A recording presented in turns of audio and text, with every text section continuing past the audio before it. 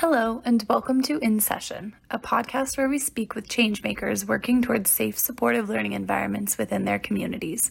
Our guests include state and local education agencies and their partners, all grant recipients from the Department of Education, using their funding to advance school-based mental health services, support mental health service professionals, and establish trauma recovery and prevention programs.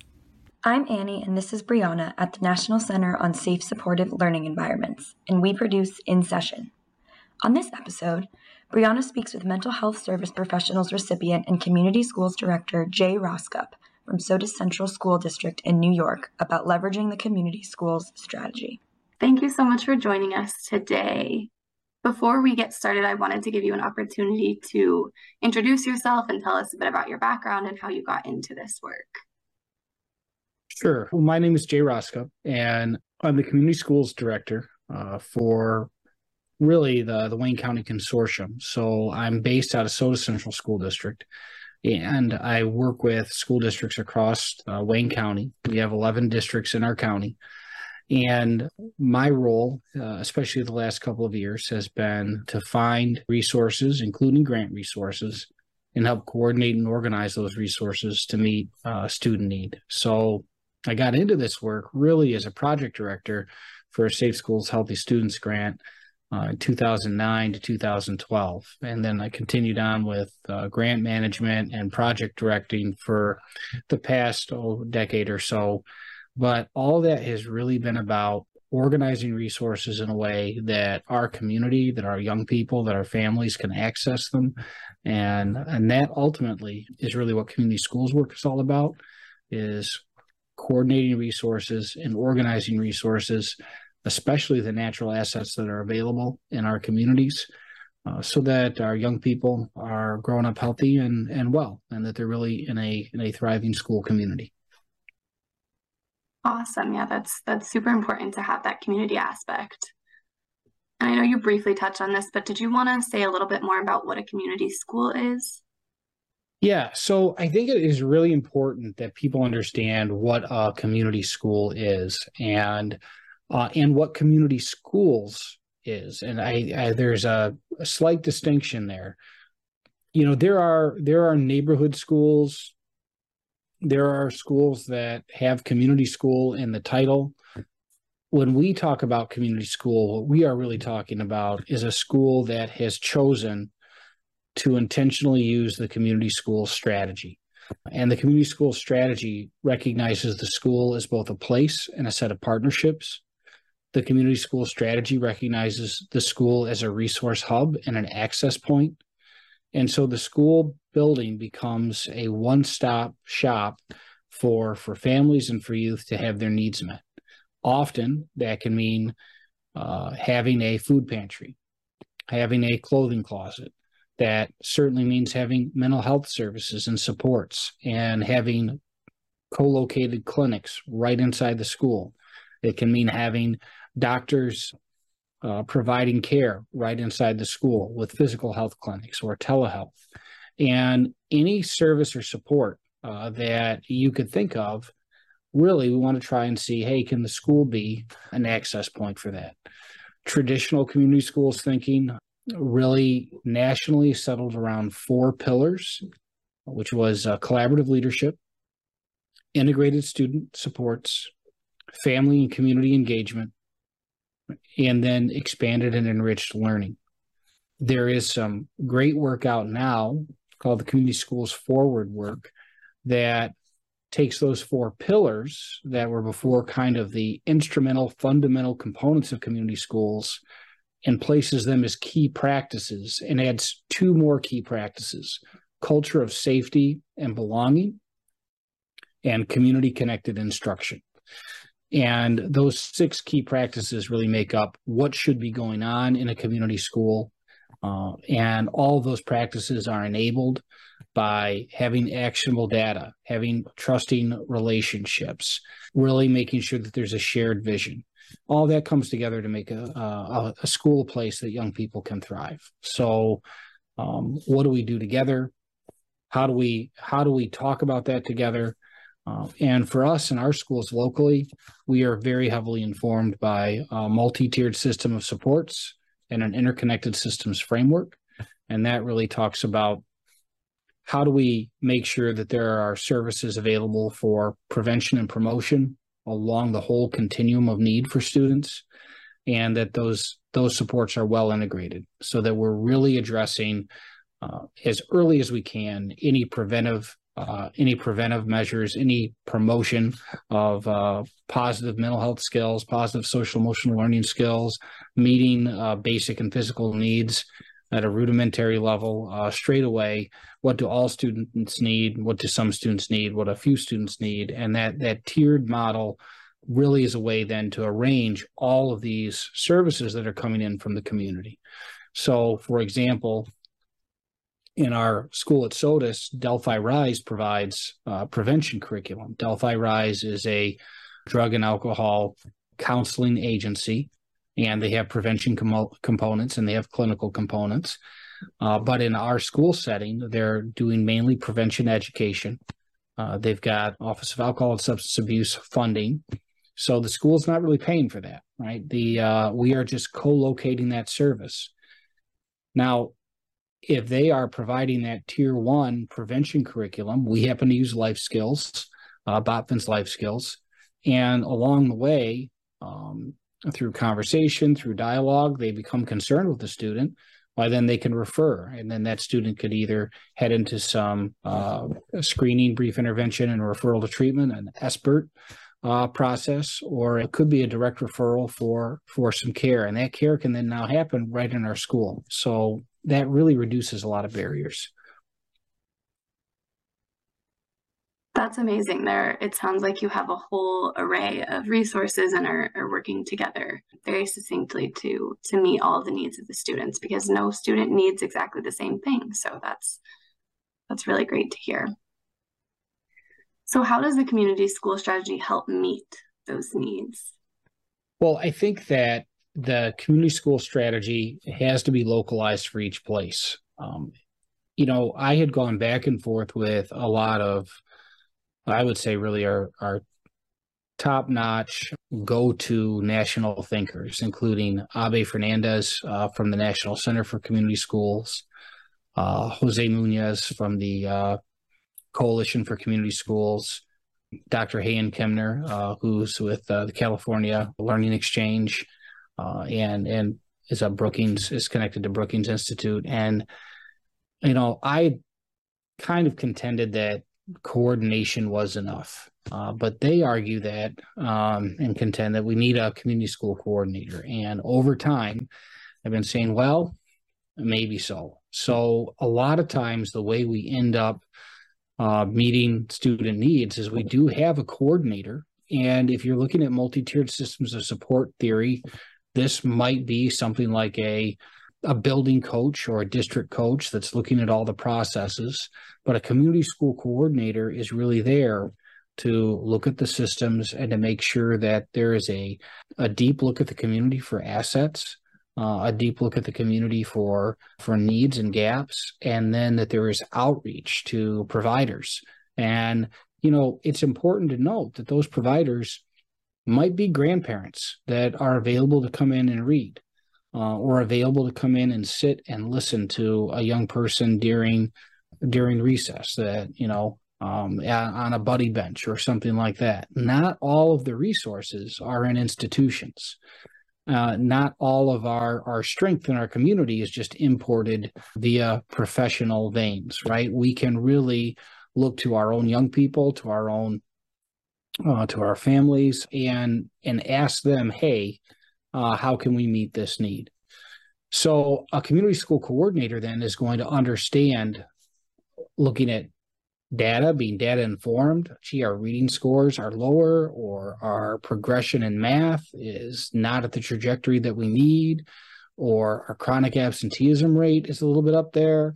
And through just conversation, like, gee, do you feel like you belong here? Well, not really. Do you have adults you can talk to? Well, one. Well, so those are through both the qualitative and quantitative exploration. A community school coordinator and a community schools team should really have their finger on the pulse of that school community, of the community at large, and then work to meet needs by both importing services and addressing barriers. A barrier, for instance, might be a complicated referral form. Well, can we streamline that? A barrier might be, transportation. Well, again, having the source of service right at the school should reduce that barrier, especially in our rural areas. Families aren't traveling as far to get to services. It can be a 40-mile round trip for a clinical appointment in the middle of the day for a family if they're in Wayne County. And so if we can make that service accessible right there, we can reduce that barrier and meet that need. But our community school coordinators really ought to know that. What are the barriers our families are facing? And gosh, how can we work together to reduce those barriers? Yeah, I think that finding out what those barriers are, and then I think that's great having it centrally located at the schools. It makes it easy for everyone involved, and also involving the youth and families and the folks that are getting these supports in the process is just as important as involving the experts where you're getting the resources from. It's very much a community process. So I think that's fantastic. What has the development of community schools been like in SOTUS? Our community schools work, again, I think started with that Safe Schools, Healthy Students grant. And we didn't call it community schools. We were just carrying out a grant project. And, we had really wanted that grant for a while for our community. We had a superintendent, Susan Salvaggio, who just championed repeated applications. And finally, she obtained the grant for the community. And that really was probably our entry point for this work. I do think rural schools are almost kind of naturally community schools. We don't have university. We don't have YMCAs. We don't have a lot of these other institutions that exist in larger population centers, both in suburbs and in urban areas. So almost by proxy, by force, we are a community center. I think we began to more intentionally own that during that Safe Schools, Healthy Students grant. And we really brought in more partners, including drug and alcohol prevention, expanded the mental health clinician presence, working with the school resource officer. And the out-of-school time program also became just absolutely essential. We operated an after-school program there. And I have to tell you that for a lot of schools, after-school programming is the entry point to community schools work. There's a little more freedom in how you set up your schedule. There is an opportunity to really base things on student need. And that out of school time or expanded and enriched learning is the key practice, really became for us an essential place for partners to gather. Delphi Rise, who I mentioned earlier, would come in and provide small groups. Cornell Cooperative would come in and provide cooking classes and cook with families. And young people that might want to miss a class, for example, a person experiencing anxiety. Some of that anxiety might be around, grades or academic performance or meeting their own expectations for themselves. To be able to have that appointment after school was a real blessing for some young people experiencing that kind of anxiety. So I think, seeing everything come together in that one grant project had us go, But as a lot of times happens, the grant went away and much of what we built went away. So these last few years, we've rebuilt it not with one grant or any single grant project, but by braiding and blending funding together. So now we have out of school time funding, we have a mental health demonstration grant to help us gain access from universities, and we have some spectacular interns that are working with our students during school and the after school day. We have a school safety grant project, and we're also leveraging a lot of local funding and our Board of Cooperative Educational Services is a shared services entity where school districts can share services. We're leveraging those too. So what started as a grant project and then, to be honest, diminished when the grant went away has come back really stronger than ever as a shared vision and as a recognition that as a school, we have an opportunity maybe even a responsibility, maybe even a moral obligation to provide everything we can to help our young people succeed. And that means that we can't do it alone. I think probably a lot of people have heard national conversation about how schools are being asked to do more and more. Well, we are, because we have direct interface with the entire youth population. Clinical service providers are going to see young people that come for help, not even just everybody that needs help, young people that make it there for help. Schools see everybody. So it really is on us to recognize needs and create opportunities to meet those needs. But that doesn't mean it has to be a line item in our budget. That doesn't mean it has to be our staff that are doing it. It does mean that we need to be willing to collaborate. We need to be willing to partner. We need to be willing to call on experts from other fields and ask them to come in and do what they do best. And often they end up outperforming their results in their usual settings, because a lot of those barriers that result in missed appointments or a lack of transference of skill, right? You're talking about, for instance, a self-regulation skill. You've got a clinical appointment, you miss the day at school, and you're in a different environment. Well, you may not get a chance to immediately rehearse that skill. Well, or you might not get feedback from staff. But when we integrate those clinical providers with our school support teams and we get the appropriate releases, we get a real authentic wraparound team around individual students, and we can become part of the clinical plan for the treatment and care of a young person, whether it's, again, developing self-regulation, reducing symptoms of anxiety, whatever it may be. So I think mental health is an area that it's very, very clear that co-location is a start, and then true integration is where we want to get to. And then we're right there in a setting where a young person needs to perform, where they need to live, laugh, and love, and demonstrate those holistic qualities of health and wellness. And we can provide that support right in an environment they spend a ton of time at, which is the school building. Absolutely. They already spend all that time at the school. You might as well utilize it that way. And I think that authenticity and intentionality that you talk about is often a driving force of the success of those mental health programs. So I think that is awesome. And I know you discussed a little bit about using multiple sources of funding, but are there other ways that community schools support sustainable practices for helping the youth and families, specifically for mental health and other interventions? Yeah.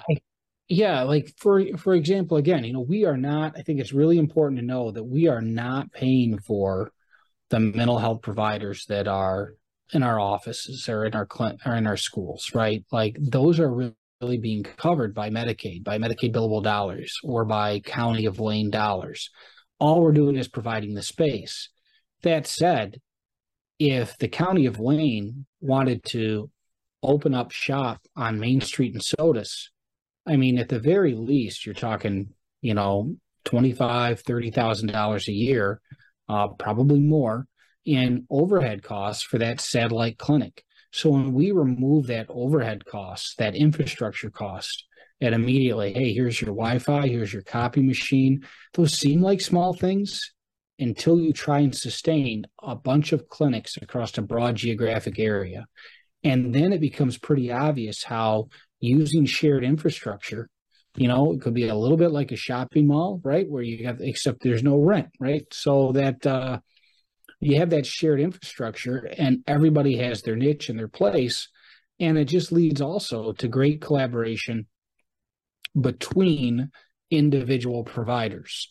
So somebody can show up at the food pantry and be looking for food help and engage in a conversation with our staff person who may have been trained in youth mental health first aid, who recognizes a sign and symptom and asks if they can walk them right down and introduce them to a clinician who can do a screening, and so on and so forth. And everything is just organic. And it's very much like a garden in that it has structure, but it grows on its own. right? So it's not some mechanical system, nor is it just random brambles and growth all over, but it's organized growth that is holistic and supportive of the people in the community. And because we get results, and because agencies support one another, and because there's shared infrastructure and shared vision, it tends to just hold together. I don't want to say it holds together naturally. I don't want to say that it holds together with no work, but a lot like a garden, if it is cultivated and maintained, the benefits make the labor of gardening worth it. And I would say it's a lot like that. And so then there are people that are very much interested in sustaining that garden because they've received the benefits of having the garden in the first place. I love that garden metaphor. I've never heard it used in that way before. I think that was a really beautiful way to put it. Well, thank you. Yeah.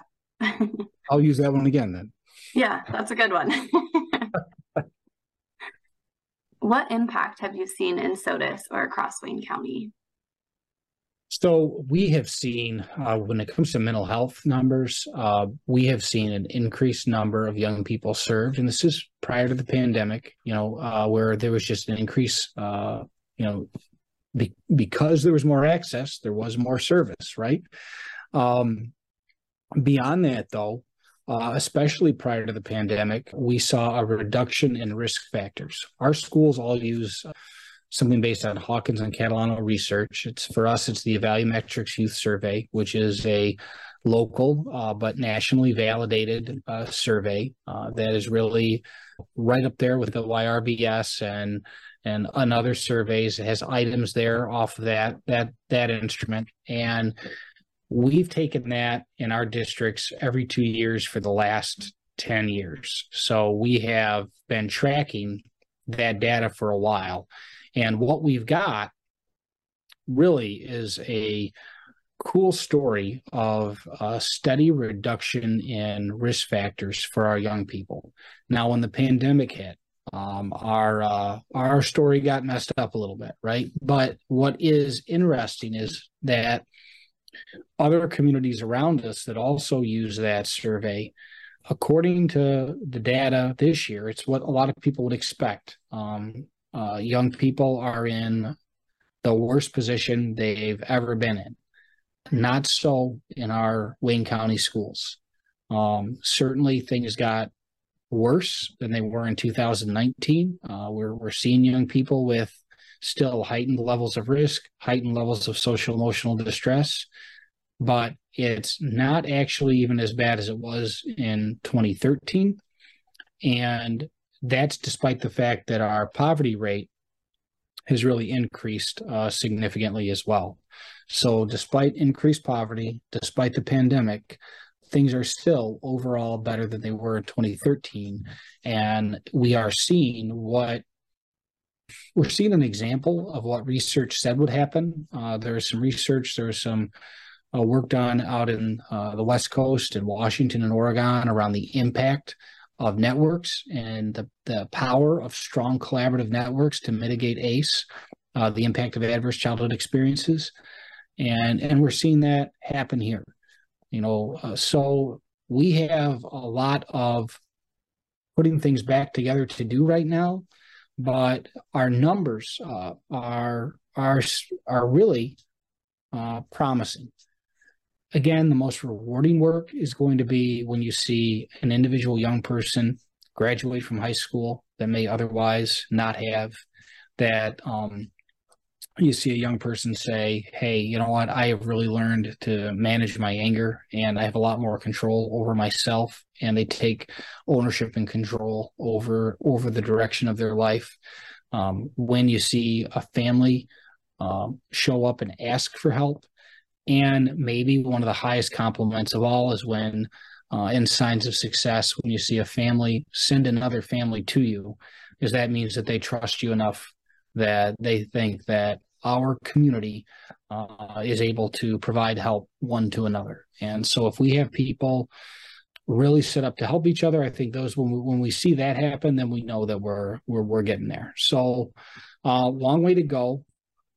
And much like, to return to that metaphor of the garden, much like a garden, if we walk away from it, if we stop tending it, then we can expect those results to diminish fairly quickly. So it does take constant maintenance and constant care.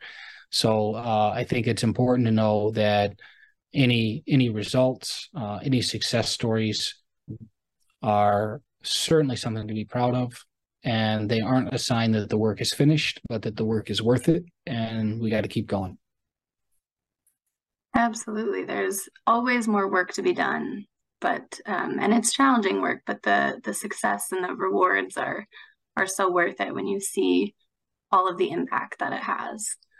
So that's great to hear. I did have one other question for you in terms of referrals to the services. Do students self-refer themselves? Do teachers or administrators refer them if they think students are in need of supports, or how does that work?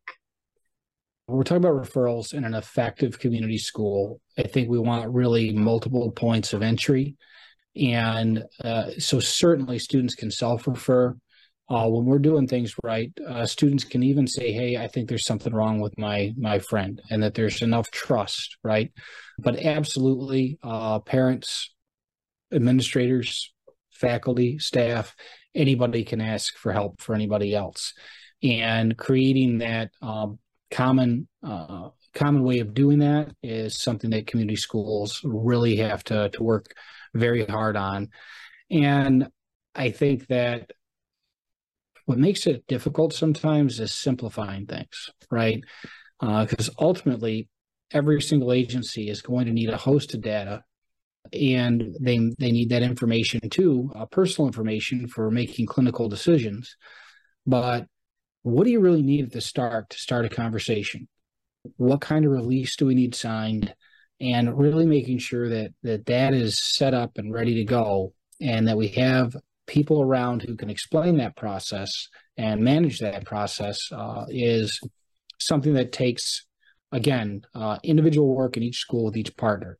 So I just want to also add that the most important part of the referral work is establishing trust. And I think that what prevents referrals ultimately is just a lack of trust. Do I trust if I'm a Delphi Rise provider and I want to refer to family counseling service to the Finger Lakes? Do I trust that provider is going to follow through? If I'm a student and I want to ask for help, do I trust that that's going to be kept in confidence? If I'm a teacher and I ask for support, am I sure that no one's going to think that's because I can't manage my classroom, and again, is it worth me taking my time to do this? Is something actually going to happen? So whenever we talk about referrals, I think that that is very, very important that we're also thinking about what we're doing to establish and maintain the trusting relationships that really make referrals conducive and encourage that cooperative effort between people who see need in one another, between partnered agencies, and between schools and agencies. That is so important. I know it can be very scary and difficult for people to put themselves out there or refer their friends, but knowing that it's a safe and trusting place it makes all the difference. Oh. So before we close out, is there anything else that you want to say to our listeners? Any advice you want to give if they're trying to implement similar programs, or anything else that you want to leave our listeners with today? Yeah, I think community schools is having a moment right now. California has invested $4 billion with a B in the community school strategy, and there are other states that are stepping up too. New York has technical assistance centers. So for anybody that is listening from New York State, if you head to nyscommunityschools.org, you'll see the New York State Community Schools Technical Assistance Centers funded by the State Department of Education. But the Community Schools Coalition, or the Coalition for Community Schools, which is national, and the National Center for Community Schools are two go-to places but Googling the Community Schools Forward work is also a quick and easy way to learn more. And I do think that now is the time to learn more about community schools and to understand that community schools is a strategy, that it is not owned by anyone any more than the air and the water are, right? That it really is a strategy, it is a way to think about how we do school, and hopefully help us continue to transform school to build more and more ownership in the well-being of our young people, so that it's not, hey, we'll send the kids to school and the school will take care of everything, but rather how can we all come together to help our young people thrive in their school community and in their community at large. Thank you for sharing that. Yeah, I know I have learned a lot today, and I think others will take a lot of great information away as well. I'm excited to hear that now is the time for community schools, and I think disseminating the information out in ways such as our conversation today is just one more avenue for people to learn more about them and hopefully use them as a strategy moving forward, because it sounds like the work you all are doing is phenomenal, and hopefully other folks will be able to do the same. Those of us who are in this work think that every school should be a community school. And if I'm a little more forward in my thinking, I think that every school has to be a community school, and maybe in some ways every school is a community school because they are centric. The question is whether or not they want to be good at it, whether they want to do it intentionally, or if they want to shirk that responsibility. So I feel like that if you are a school, to me, the way I look at it, it is a moral obligation to recognize your role in the community, and the community school strategy is a way for the school to really take a key role in the development of the well-being of young people, especially their teaching and learning, their educational outcomes. I love that. Yeah, schools in any community, rural or urban or wherever you are, they're a hub for students and families and youth already. So it's about that intentionality of what can you do with being that hub for folks already, and what resources can you give to them. So I love that. Well, thank you so much for taking the time to talk with me today. Yeah, this was great. I'm excited for what the future holds for you all and for others implementing community schools. It's an exciting time. So thank you so much. Thank you.